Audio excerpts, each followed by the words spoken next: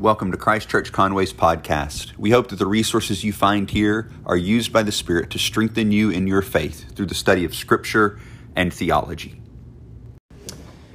If you have a Bible, I invite you to turn with me to the letter to the Ephesians. It's in the New Testament, right between Galatians and Philippians. It's an incredible letter, and we started kind of looking at it last week, and I had said last week, Ephesians 1 to 14, part 1, I decided that was the entirety. It was part 1 of 1. We're moving on, and we'll develop some of that theology as we go, but we're going to look this morning at Ephesians chapter 1, verses 15 through 23. And as I've studied this passage this week, the opening scene in the movie or the musical Les Mis has become my favorite scene in any movie of all time. And I've driven my family crazy walking around the house going, look down, look. You like singing the song. They're just like, oh my word, he's doing it again. He's not even that good of a singer. But here's why I've absolutely fallen in love with that particular scene. And I realize that the whole story of Les Mis has all of these law, grace distinctions, and there's all of these beautiful pictures throughout. But that opening scene, I think, perfectly sums up and perfectly pictures the reality of the Christian life that Paul wants us to see here. Think about it. All the people, the prisoners are singing this song. Look down, don't look them in the eye. And it's just this like oppressive, horrible situation. But then every once in a while in the song, one of the characters will try to like scream out some kind of hopeful thing.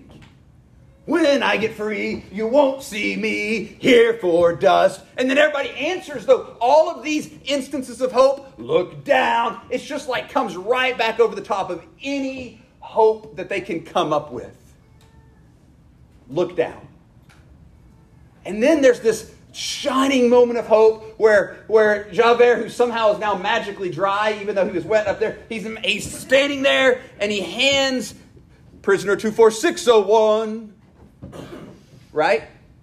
Here's your freedom papers. You know what this means? And he says, it means I'm free. No, it doesn't. That's what Javert says to him.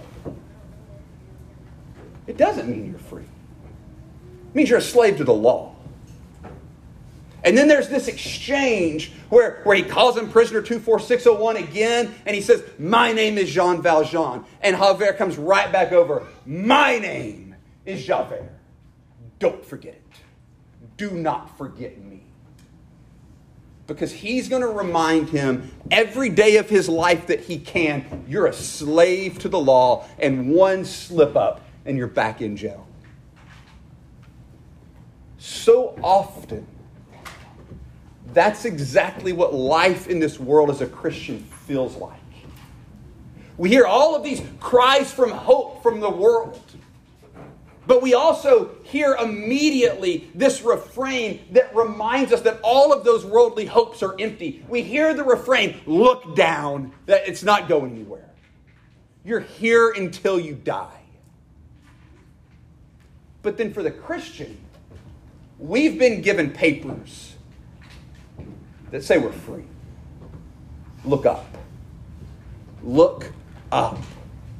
And see your freedom. And there's that beautiful scene when he's climbing the stairs and he's looking up and you can see the freedom, you can feel it. But here's what we miss sometimes, or that we forget, is that we're constantly faced with this devil Javert, who constantly reminds us of our failures and constantly is trying to get us to believe that the piece of paper that declares that we're free means nothing, that we're still slaves to the law. And Paul comes along and says, no, look up. Look up. You're not a slave to the law anymore. You're free. The law's been satisfied. But Javert follows us around.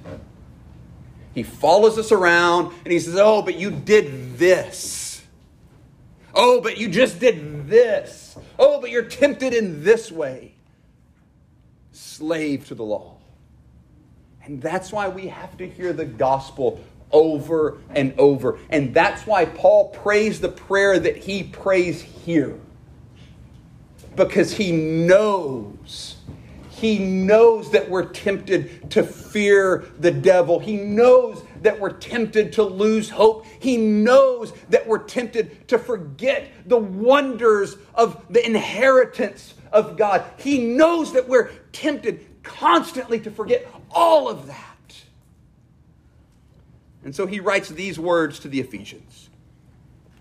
For this reason, because I have heard of your faith in the Lord Jesus and your love toward all the saints, I do not cease to give thanks for you, remembering you in my prayers, that the God of our Lord Jesus Christ, the Father of glory, may give you a spirit of wisdom and of revelation in the knowledge of him, having your eyes enlightened, that you may know what is the hope to which he has called you, what are the riches of his glorious inheritance in the saints, and what is the immeasurable greatness of his power toward us who believe, according to the working of his great might, that he worked in Christ when he raised him from the dead and seated him at his right hand in the heavenly places, far above all rule and authority and power and dominion, and above every name that is named, not only in this age, but also in the one to come. And he put all things under his feet and gave him his head over all things to the church, which is his body, the fullness of him who fills all in all. Most gracious Father, as we come to your word, would you indeed by your Spirit lift our eyes up that we might see Christ? In his name we pray. Amen. Paul's heard of the Ephesians' faith. He's heard that they've been given the yellow sheet of paper. He's heard they're free. They believe. They love their neighbors. But he knows, just like is the case for him, just like is the case for us, he knows the devil is constantly there,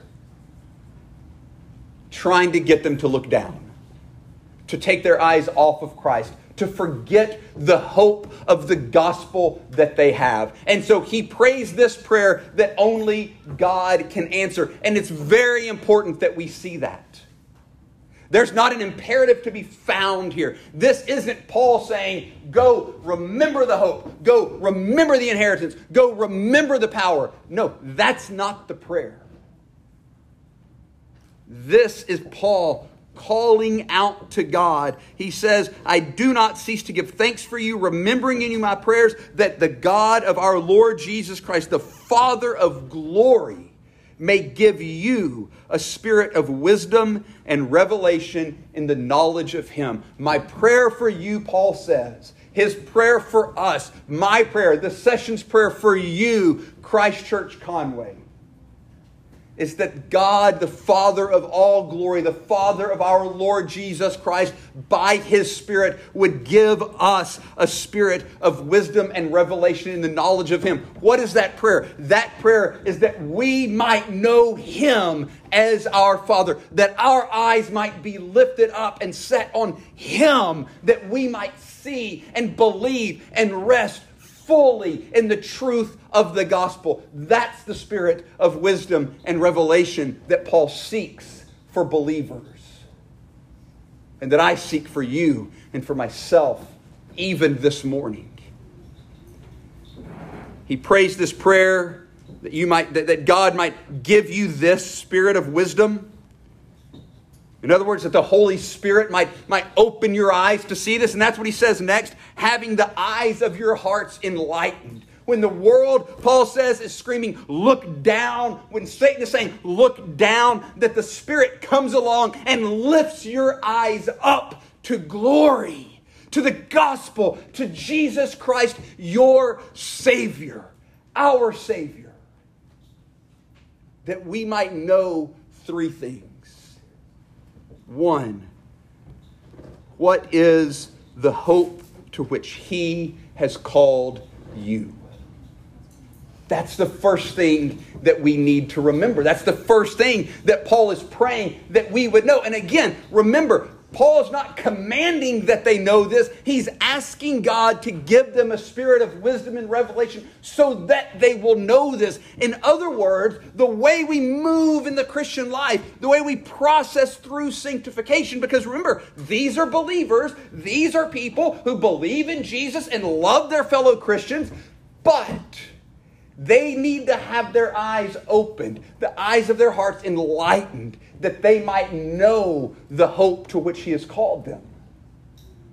See, sanctification is what Paul's talking about here, and it's also a work of God's free grace. And so He doesn't demand sanctification of them. He tells them, I am praying for your sanctification. I am calling out to God that He would open your eyes to see this, that you would know the hope to which He has called you. And what is that hope? It's the hope of the gospel of Jesus Christ.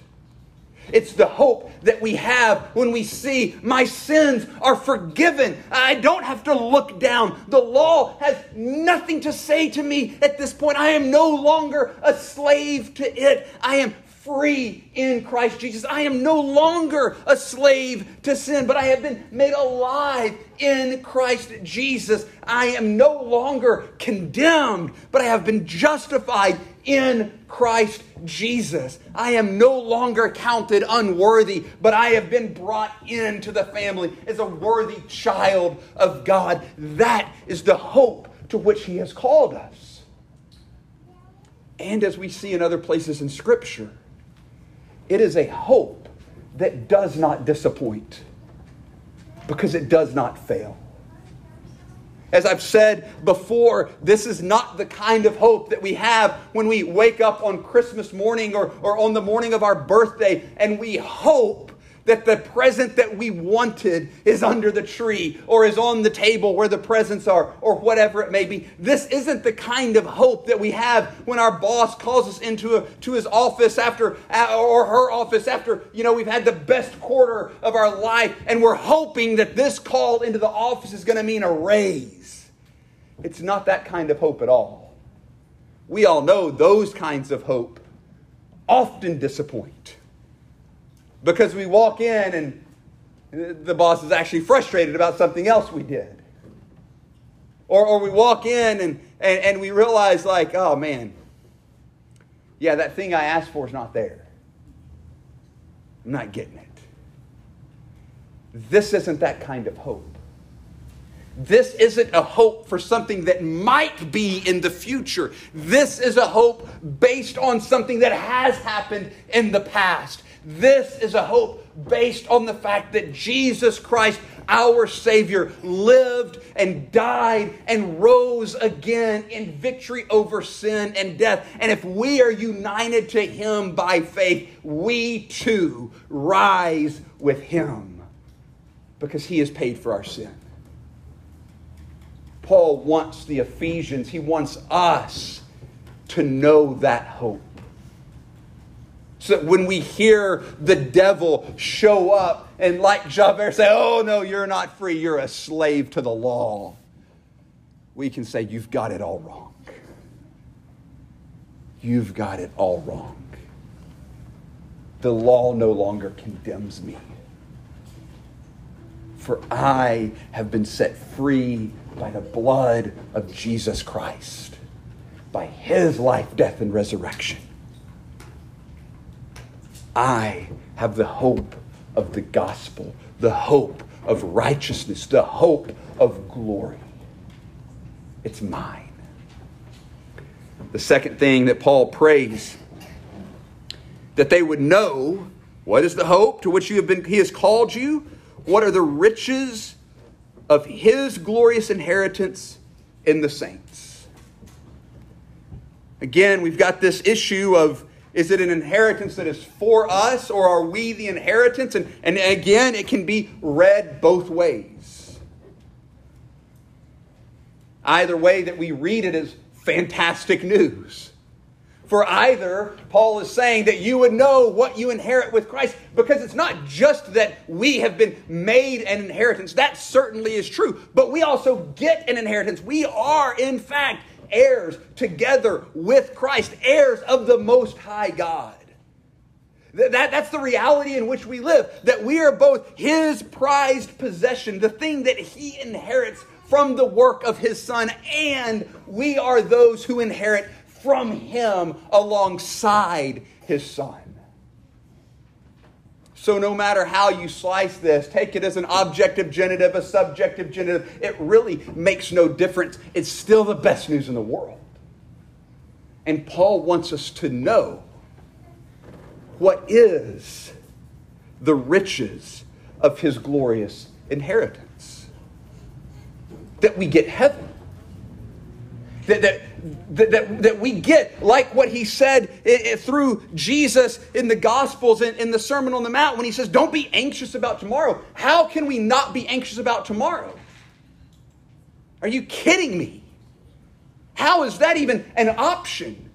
Why would you even say something so ridiculous? Do you know what tomorrow holds for us? He does. And it holds the riches of His inheritance. That's what tomorrow holds for us. It holds His glory. It holds His provision. It holds His constancy, His faithfulness, His steadfast love, His fatherly care, His guiding spirit. That's what tomorrow holds for us. That's why He's saying we don't have to worry about tomorrow. It holds the same provision with which He has provided for the sparrows. It holds the same provision with which He has provided for the beauty of the flowers. It holds the same provision with which He has provided this world to continue ever since the flood, with the rainbow of God set in the sky as the reminder of His promise. It holds the provisions of the great party that is happening on Zion, that Jesus is bringing us to. It holds an undefiled, imperishable, unfading inheritance for you and I and all who are in Jesus Christ. And for Him, tomorrow holds us. Because He gets us. And just like He won't let His inheritance for us fade or fail or diminish in any way, He won't let His inheritance of us be reduced in any way either. This is why we hold to this great doctrine of the perseverance or preservation of the saints, because God will keep us for Himself right to the very end, and He will not let us go. Period. And Paul wants us to know that. So slice it whichever way you want. Paul wants us to know what are the riches of His inheritance in us. He's not letting it go. Then the third point of Paul's prayer, and we're going to spend a bit more time on this one. He wants us to know what is the immeasurable greatness of His power toward us who believe.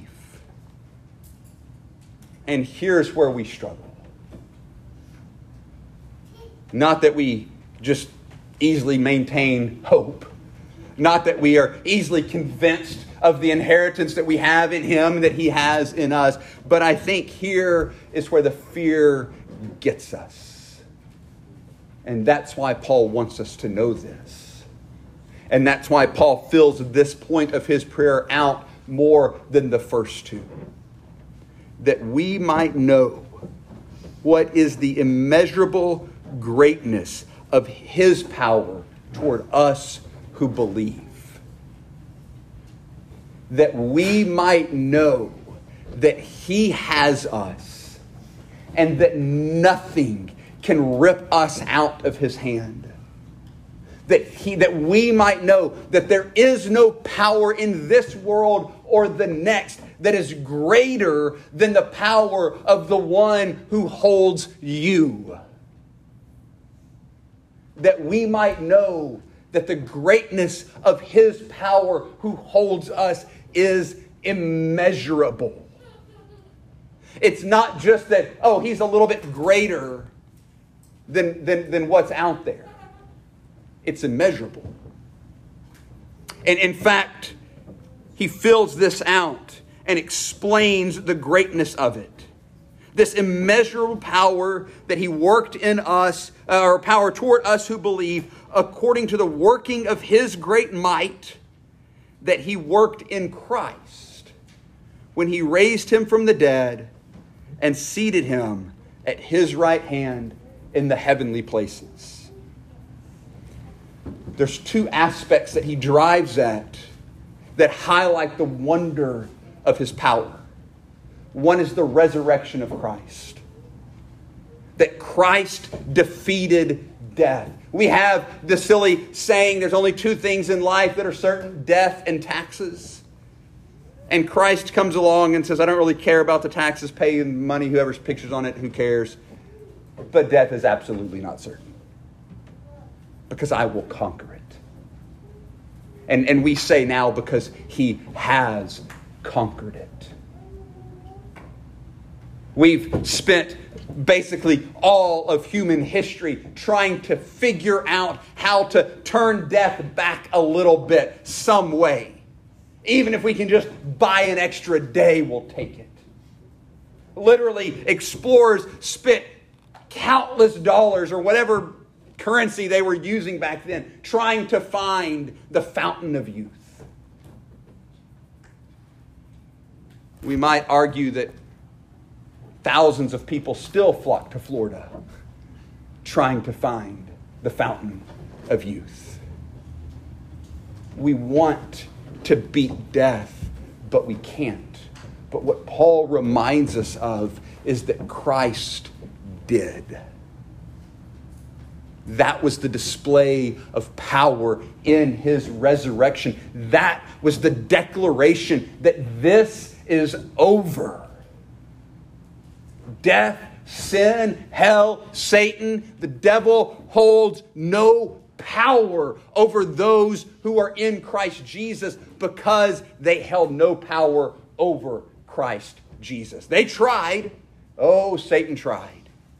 He came with every temptation he could, twisting the words of Scripture to present to Jesus just as he did to present to Adam and Eve in the garden. But unlike Adam and Eve, Jesus saw right through it and answered back again with the Word of God, knowing that he was marching to the cross to defeat this one who stood before him for his people for all time. Do you understand that that's what the resurrection declares? The very power of God over sin and over death.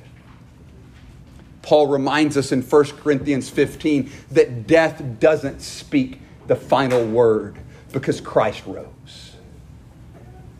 The second point of Paul's third point of his prayer that displays the immeasurable greatness of his power toward us who believe according to the working of his great might that he worked in Christ is the enthronement of Jesus.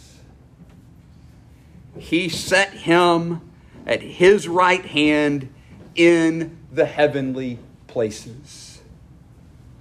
The resurrection and enthronement of Christ declare the power of God over death. The resurrection and enthronement of Christ declare the power of God, as Paul goes on to say, over every other power, over every other authority, over every other name, over every other ruler, over every other dominion in this age or the age to come. Is that the Jesus that you worship? The one who has been enthroned above all power and authority. according to his great might that he worked in Christ, raising him from the dead and seating him at his right hand. Paul says in verse 21, far above all rule and authority and power and dominion. He uses every word that he can come up with for power. He uses every word that he can come up with for authority. He uses every word that he can come up with for rule, to remind us that he has enthroned Jesus over all of it. Here's why this begins to matter. When we get to the end of the book of Ephesians, Paul is going to tell us to put on the whole armor of God that we may withstand all of these attacks of Satan, the fiery darts and all of these different things. And what we see is that list of the whole armor of God, when we compare it to lists of the armor of God in Isaiah and in other places, what we see is that what we're being told to do there is one of two things. Either to put on the very armor that Jesus was wearing or to put on Jesus himself. You can take it either way. But the point is you're putting on that one who has been set in authority over the one who is attacking you. That's why the armor of God is effective. It's not take up the word, take up the sword of the Spirit, which is the word of God. The effectiveness doesn't come from you like, oh, I'm going to read the Bible a whole lot and do my sword drills. No. The effectiveness comes from the fact that this is Jesus that we're putting on. And he sits in authority over all authority and power and rule and dominion and above every name that is named. See, sometimes we forget as Christians that we're not actually revolutionaries at all. In fact, sometimes we so forget that we present ministry and the gospel going out as some kind of revolution. No, not at all. Because here's why. Revolutions are trying to get someone new on the throne. We're not. We're not trying to change the ruler. We're not trying to topple some corrupt person that's at the top. No, our God already reigns. Our Christ is already enthroned. He already sits in authority. Christianity isn't a revolution. Christianity is the true government, worshiping the true king, following him in true righteousness. That's what we've been called to. We don't need to defeat Satan. He's been defeated. He's undone. Any authority, any influence, any power, any whatever that he may have is only because Christ, who sits on the throne in his providence for his purposes, has let him have it. Martin Luther, commenting on Ephesians 6, he uses the analogy of a dog on a chain and says that it can run and snarl and bite and even try to break the chain, but it can only go as far as the chain goes and no further. That's what Paul is telling us here. That's what Paul is telling us here. That your Savior, your Jesus, your Christ, the very Son of God, he is the one who reigns. He is the one who has power. He is the one who is in authority. He is the one who is in control. He is the one who has been enthroned on the throne of David for eternity, and his kingdom will have no end. And if you are in his kingdom, Satan doesn't get you. He'll try. But the very reason you don't have to fear is because he won't win. He will not succeed. Your king is on the throne. Now, the question that we have to ask, Why does Paul need to remind the Ephesians and us? Why does he need to pray for us that we might know what is the hope, that we might know what are the riches, that we might know what is the power? Well, it's because we constantly forget. We constantly forget. We constantly hear the world chanting, "Look down, look down. You're here until you die. Look down, look down." And we believe it. We believe it. And we look down. And then, like those other prisoners, we just start calling out for whatever hope we can. I know she'll be true. I know she'll wait for me. Look down. When I'm free, you won't see me here for dust. Look down. Because all of those hopes are empty. But here's what they do to us. They get us in this mental, this emotional, this spiritual, this psychological position where we think it's all we have. And then we get scared to lose it. They get us in this position where they think the things of this world that we're being told are places of hope, even as the world tells us to look down. That we better not lose those because it's all we've got.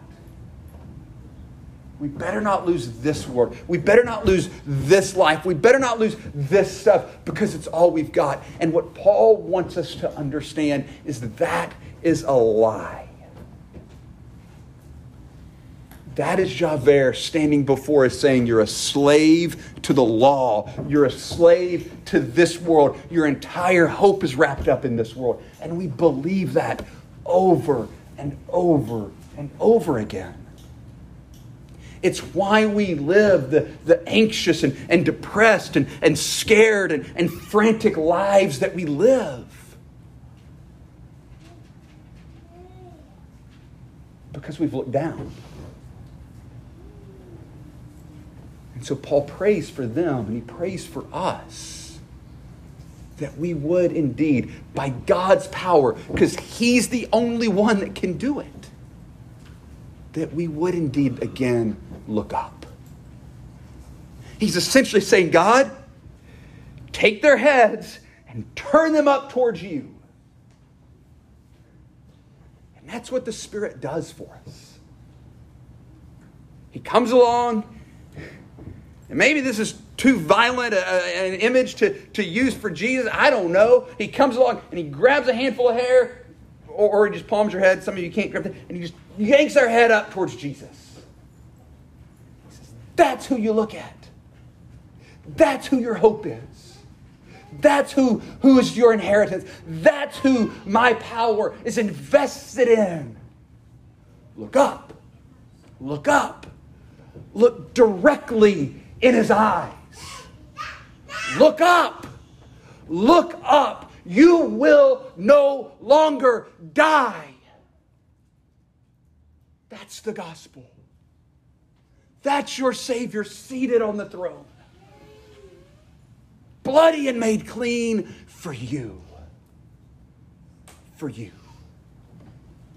Look up. You've been set free. Father, we thank you for your word. We thank you that you set our eyes on Christ. We thank you that he's enthroned, that he is the head of the church, that he is our hope. God, we confess that we so often look down and despair of this world when our Savior sits enthroned over everything.